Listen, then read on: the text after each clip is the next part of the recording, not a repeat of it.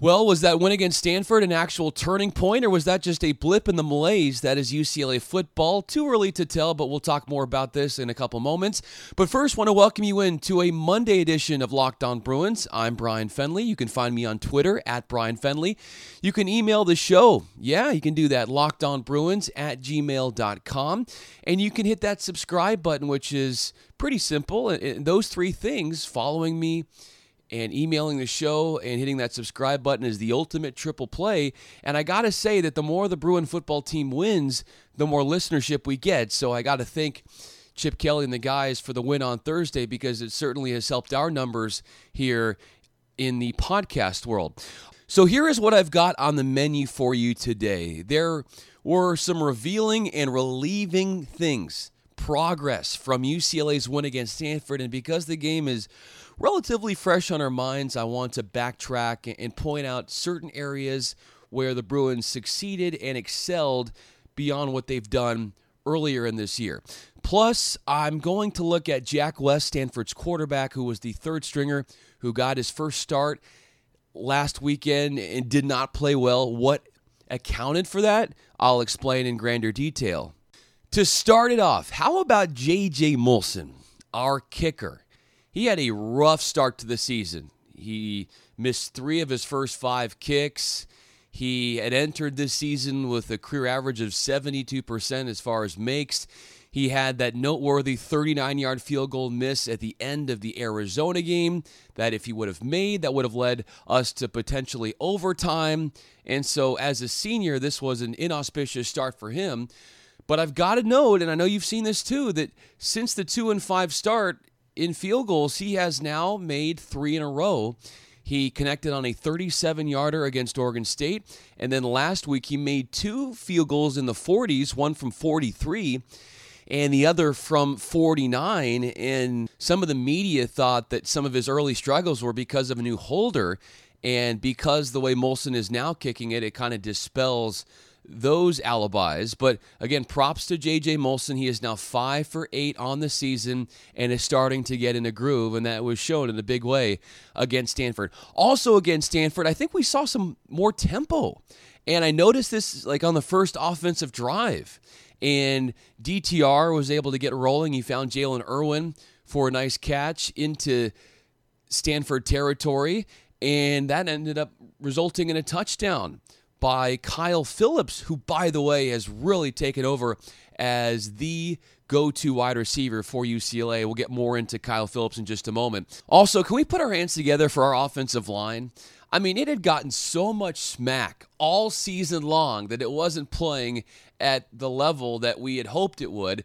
But I feel like the game against Stanford showed us that it can actually outplay an opponent. And I feel like without hesitation, our offensive line finally in a game dominated the other team's guys up front. And great evidence of that is the way our ground game was established, with Joshua Kelly emerging for his best game arguably of the season, 176 yards on the ground.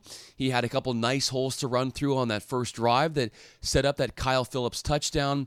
You also had the 53-yard run by Joshua Kelly that got him to the 1-yard line, and eventually DTR was able to punch it in for a 1-yard run. And then there was the game-clinching 54-yard touchdown run by Joshua Kelly in the fourth quarter. So he had a grand performance on the ground. And a College Football Focus, which gets into the nitty-gritty of different stats, looked at Kelly's effort against Stanford and noted that he had picked up 4.61 yards after contact per carry. That's huge. He forced, according to College Football Focus, 7 missed tackles, and he had 5 runs of at least 10 yards. So these are all great things to hear. And partially to blame for Stanford's inability to stop the run is the injury woes, right? I mean, and those extend to their linebacking core. And in fact, the Cardinal actually were forced to play walk-ons in this game in the linebacker position. And once again, after the game, Stanford head coach David Shaw was blaming all of this on the injuries, but then he said he wasn't. But deep down, we know subconsciously it was an excuse when he said, well, we started this season as healthy as we've ever been, and now we are as injured as we've ever been. So, again, a bit of hypocrisy right there, but he is saying that he has been depleted on defense by the ravaging of injuries, if you will, and certainly the Bruins were able to capitalize on that with their guys up front. Now, another thing that stood out to me in this game was Dorian Thompson's running abilities. Like, we had seen flashes of this over the course of his career, but it was like one big run, and then it was a little bit of this, a little bit of that. It wasn't really all tied in together with a really commanding ground performance. And I feel like we started to see that unfold against Stanford, where we knew that this was a part of his game that was ingrained in his skill set and that Chip Kelly wanted to utilize as much as possible. But I just feel like DTR is now getting a feel for when to take off and run, and we know that he had more of this in him, and I think we're starting to see that. So Dorian had the epic 39-yard run down the sideline in this game, which was the longest of his career. He actually had somebody open on the left side to pass to, and the broadcasters had mentioned that. But I feel like by taking off himself, he definitely would have gained and did gain more yardage in that case. Now, David Shaw once again was asked about DTR. He said he was quick, athletic, explosive, and felt that he was really an enigma to stop because he felt like there were times where his secondary did a good job of blanketing coverage, but they forgot to account for DTR, and then he would take off with his legs and extend drives. I love the run from Dorian Thompson-Robinson for the touchdown, and I'm sure you've seen the highlight of this. It has gone viral. All of the UCLA football players on Twitter are retweeting this, not just because of the touchdown, but because of what it took to get that touchdown. So taking you from the snap, obviously it was a fake dive to the running back, and it was an RPO, and so then you had Dorian Thompson-Robinson using his athleticism and sprinting to the perimeter. Thing is, there were two defenders out there and only one blocker in tight end Devin Asiasi. Well, apparently Devin Asiasi had no trouble with that because he blocked one guy, and then he got to the second guy and pushed him away from DTR, opening up the running lanes for Dorian to scamper into the end zone. So obviously DTR gets the credit for the touchdown, but Devin Asiasi was truly the MVP of that play by taking not only one defender, but two defenders and sealing off an opening for DTR to scramble in there for the touchdown. Also, Devin Asiasi had a notable 22-yard reception in this game. So, the blocking is going better for him, and he's also becoming a viable threat in the passing game as well. But I think that at this point, there's no debate that Kyle Phillips is the most lethal weapon in the passing game for UCLA. And his numbers have skyrocketed exponentially the last 5 games, and it's all capped off by a 10-catch, 100-yard receiving game against Stanford, had 2 touchdowns. 2 games ago, he had 7 catches for 71 yards. And then the game before, a touchdown catch. The game before that, a touchdown catch. And it's been noted by many that it just seemed like Stanford felt it was optional to defend Kyle Phillips in those slant routes because he absolutely torched them consistently in this game, and they continuously allowed him to get open. So props to Kyle Phillips. He seems to be the guy, and he's just a redshirt freshman, so a really promising future ahead for him. And that might as well be the case for Stanford quarterback redshirt freshman in Jack West, who made his debut on Thursday against UCLA, but he didn't give us much in terms of confidence in what he was doing. What went wrong for him? March Madness is right around the corner. If you want to win your office pool, you need to stay caught up with all the college basketball action with the Locked On College Basketball Podcast. Every Monday, Andy Patton and Isaac Shade recap the biggest stories in college basketball, keep you up to date on the NCAA tournament bubble, and get you ready for the upcoming week of games.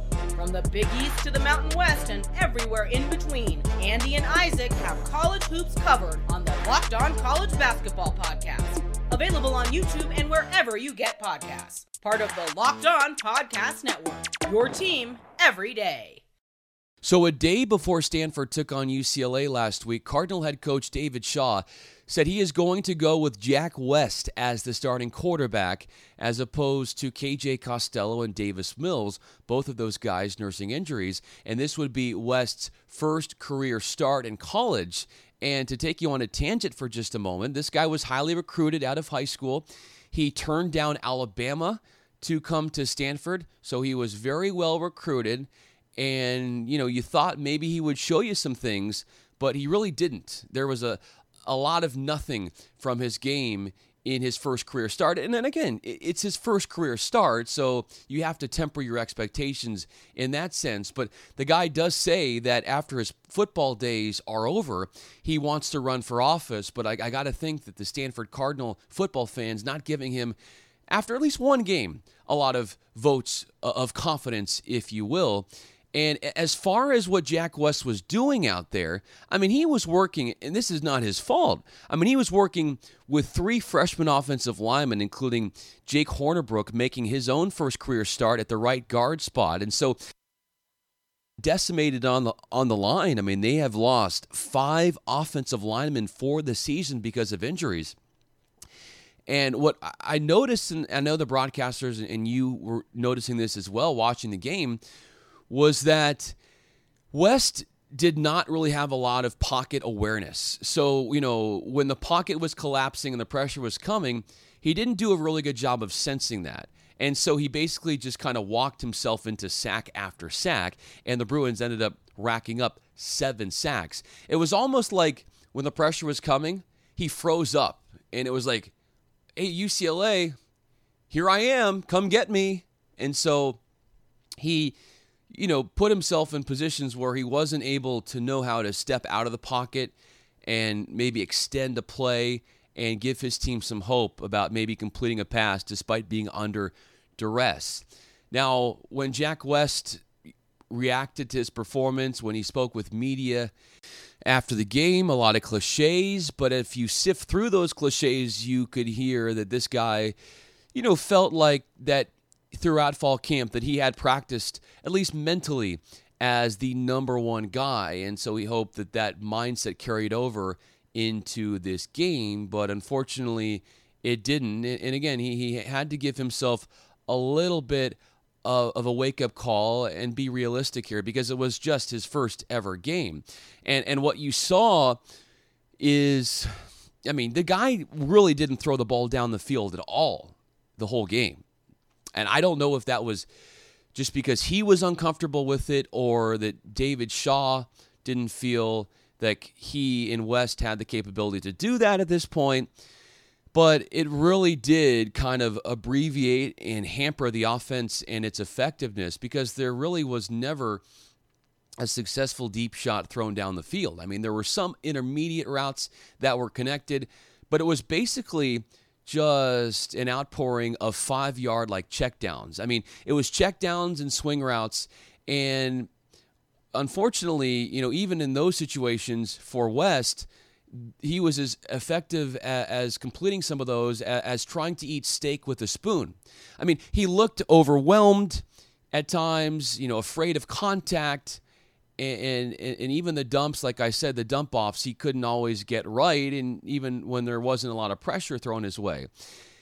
There was one, standout example that I'll throw to you, and I did mention this on Friday, that kind of epitomized his first game. And again, I'm not trying to rattle this guy because I'm sure, who wouldn't be 100% and best at their game in their first career start? But at the same time, there were some things that he knows he's got to improve on. And one of them was when he tried to channel his inner Pete Maravich with a bounce pass to a receiver, which is not exactly allowed in football, but it would have been good in basketball. So minus the opening drive, when the Cardinal were able to take it down the field, led by Jack West, and make a field goal and take their only lead of the game, the offense was basically non-existent until late in the fourth quarter in garbage time when they finally got their first offensive touchdown. But Cardinal tight end Colby Parkinson was asked about what happened to the offense after that first drive. Why was it so ineffective? And he credited UCLA for, showing them a lot of different pressures before the snap, and he said tricking them a bit. He said it wasn't like they hadn't seen that stuff on film, but that there was this lack of execution, and he said that he hopes his guys can learn from those mistakes. So on the UCLA side, the mistakes they made against Stanford did not get in the way of a win. So that is encouraging for UCLA. And now we want to be encouraged that this is a performance that will carry on into another game. That's going to be the biggest issue, and one we're going to talk more later on in the show. But first, erectile dysfunction used to be tough to tackle, but now there's Roman. Complete an online visit today to connect with a doctor and take care of it. Just go to getroman.com/locked. That's getroman.com/locked to get a free online visit and free 2-day shipping. Appreciate you hanging out with us on Locked On Bruins. Brian Fenley with you. And so we're all in the aftermath of this win. Some of us are still brimming with optimism, some hope, some joy. At the same time, I feel like it's a guarded enthusiasm or positivity, because it's kind of like you just witnessed some great stuff, right? Some nice progress. Kind of like, you went on a great first date and you think, well, maybe this could lead to something. But you're a little bit cautious because, you've been in situations before where the date says, you know what, I'm not interested in meeting you a second time. And so when the Bruins get out on the field again against Arizona State this weekend, are we going to get the relapse? Are we going to get some progress from what they were able to build off of against Stanford? Or was this just a UCLA defense that capitalized on 3 freshmen on the offensive line and a very green quarterback who was not able to manufacture much in his first career start? Because I think that this is a situation that can play with our emotions a bit. We can get all giddy and excited about, well, this was really something. This could have been the best game that we've seen from a Chip Kelly-led UCLA team. So I think there's a strong argument for that. But obviously that leads us to think, well, does this have the possibility of a mid-late season run in them if this is something that they can keep going and be that consistent? But again, you go back to Stanford and their offensive line was held together by Scotch tape, all these injuries. So am I encouraged? Do I think this is going to carry over? I obviously want to say yes. Come on. I'm not here to rip. I don't want to be Mr. Hot Take Artist, especially, if you've listened to a lot of radio. A lot of guys and gals who say hot takes, they just say it for the attention and they don't really mean it. And so, if you're going to say something that's powerful, say it because you mean it. Don't just say it. But anyway, when you think of UCLA, where they are right now, we want to think that this is going to carry over to the next game. But if the past reveals anything about what we might see in the future, we haven't seen a lot of consistency to indicate that this team has the moxie to not relapse into poor play. I think the best measuring stick for this team is going to be how they play against Arizona State this weekend. We're going to learn if this was an anomaly last week or a true telling point, and it will give us a better feel about the trajectory of this team in UCLA by how they fare against the Sun Devils, who have been, privy to some big wins this season already and have been ranked 17th in the nation last week, but they did lose to Utah, but it's a tough opponent to consider nonetheless. All right, beginning tomorrow, I'm going to get a little bit more into the basketball side of things because the players have media availability coming up. Plus, I'll start to scout out those Sun Devils as we near kickoff. For Locked On Bruins, I'm Brian Fenley.